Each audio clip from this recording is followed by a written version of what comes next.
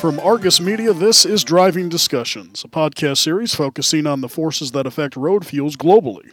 Greetings and salutations once again. I'm Jason Metco, spot ticker reporter here at Argus, and on this episode we're having a quick chat about the present market dynamics in the U.S. Midcontinent. Join us today, our man on the Midcon, Jared Ainsworth, U.S. products reporter here at Argus. Jared, let's lead off by discussing fuel prices in the Chicago region. I understand they're the highest in the country. Can you explain why? Yeah, so on the jet fuel side, they are the highest in the country. We've seen most of that in Chicago, but at times down in Tulsa, Oklahoma, at the Magellan Pipeline, prices have exceeded all other regions as well. A big part of this, it goes back to the Russian-Ukrainian conflict that's going on right now. It's been going on in the past few months. Even in the Midwest, we're seeing it, and a lot of it's the impact, I should say. A lot of that's because Gulf Coast shippers are opting to send a higher number of exports because of the global supply shock. So a lot of robust markets out there catching pretty good arbitrage globally, and that's leaving less to get shipped both to the Northeast and to the Midwest. And I mentioned the Northeast because with stocks being thin there, we're still seeing a pretty solid amount of stuff getting shipped up the Colonial Pipeline to the U.S. Atlantic Coast markets. So this is taking off some jet fuel that would normally be heading to Tulsa or normally be heading to Chicago. And Chicago in particular, they're seeing even more of an impact. I mean, obviously they're further from the Gulf Coast. So, just talking to market sources, there's some stuff that gets put on Explorer Pipeline, gets shipped here out of Houston on its way to Chicago, and it might actually get taken off in other markets. Dallas, Fort Worth, for instance, has quite the market, but also in Tulsa, Oklahoma. Tulsa, Oklahoma, just like Chicago, has been fetching 30-cent plus premiums to the Gulf Coast. So, got shippers who may be sending something on up to Chicago may take it off in Tulsa because of, higher demand there and also high demand in Denver, at the airport in Denver. And they pull stuff from the Magellan Pipeline in Tulsa. So that's just led to even thinner inventory levels up in Chicago. Now, I know a similar dynamic is playing out when it comes for gasoline and diesel, and specifically refinery utilization rates. Tell us a little bit about that, Jared.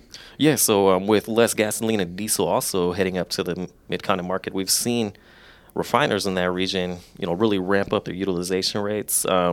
Just in, early in June here, the rates got up to the highest since late February at 94.2%. And that was actually the highest in 4 years for the first week of June, and was a little more than 3 percentage points above the same week in 2021. And it's just gradually been on the rise over the past several weeks. With less stuff coming up, obviously, you have to ramp up utilization. You have to produce more yourself, and so we're seeing that occur. He is our man on the Midcon, Jared Ainsworth, reporter for Midcontinent, as well as a slew of other markets now here at Argus Media. This is Driving Discussions. Jared, the Midcon, a very fertile part of the country. Ag is basically king for most places other than Chicago. And I understand this spring, things didn't necessarily go on time. Tell us a little bit about where things stand with ag demand, the spring planting season, and how that's really affecting the economies for especially U.S. Gulf Coastal diesel to Magellan Pipeline at Tulsa. Yeah, so normally this time of year, especially starting back in March and April and May, you see strong agricultural demand with planting season ramping up pretty fast. We saw it delayed this year. Things seem to have caught up somewhat right now, but we saw it delayed, and this was weather related. Places like Oklahoma, Kansas, and some of the states in the southern Midcontinent and out west in the region were dealing with ongoing drought. We're still seeing that drought here in Texas as well, and so that just that weighed a little bit on it. It obviously things have sort of caught up since then, and then where the weather also impacted things further north, so in Iowa, Illinois, and some of the states near Chicago, the weather was just colder and wetter, a little bit longer coming out of the winter, and a lot of sources say that was slowing things down and causing less demand on the diesel side.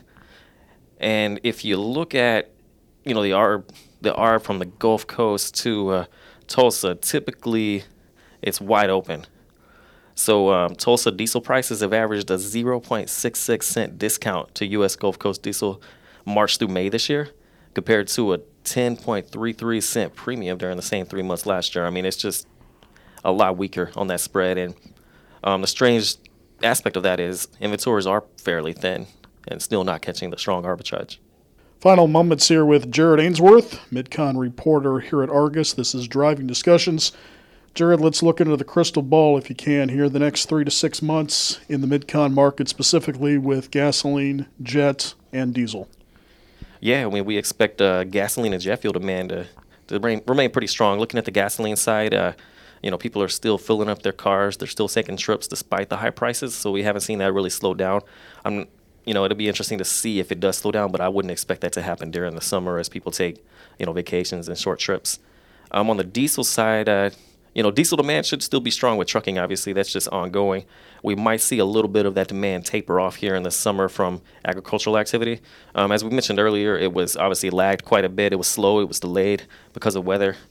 We have seen that ARB pick up between the Gulf Coast and Chicago. It's open pretty wide.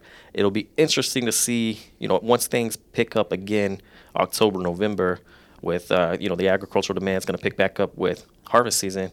It'll be interesting to see if the ARB does indeed open between the Gulf Coast and Tulsa and if things pick up there. But, yeah, gasoline-wise, expect strong demand over the next few months. Great to have you with us, Jared. Thanks very much. Hey, thank you. Many thanks to Jared for joining us. And with that, we'll put another bow on another edition of Driving Discussions, a production of Argus Media. Make sure to check out our previous episodes in this series. And for more information on Argus's global refined products coverage, visit argusmedia.com/oil-products.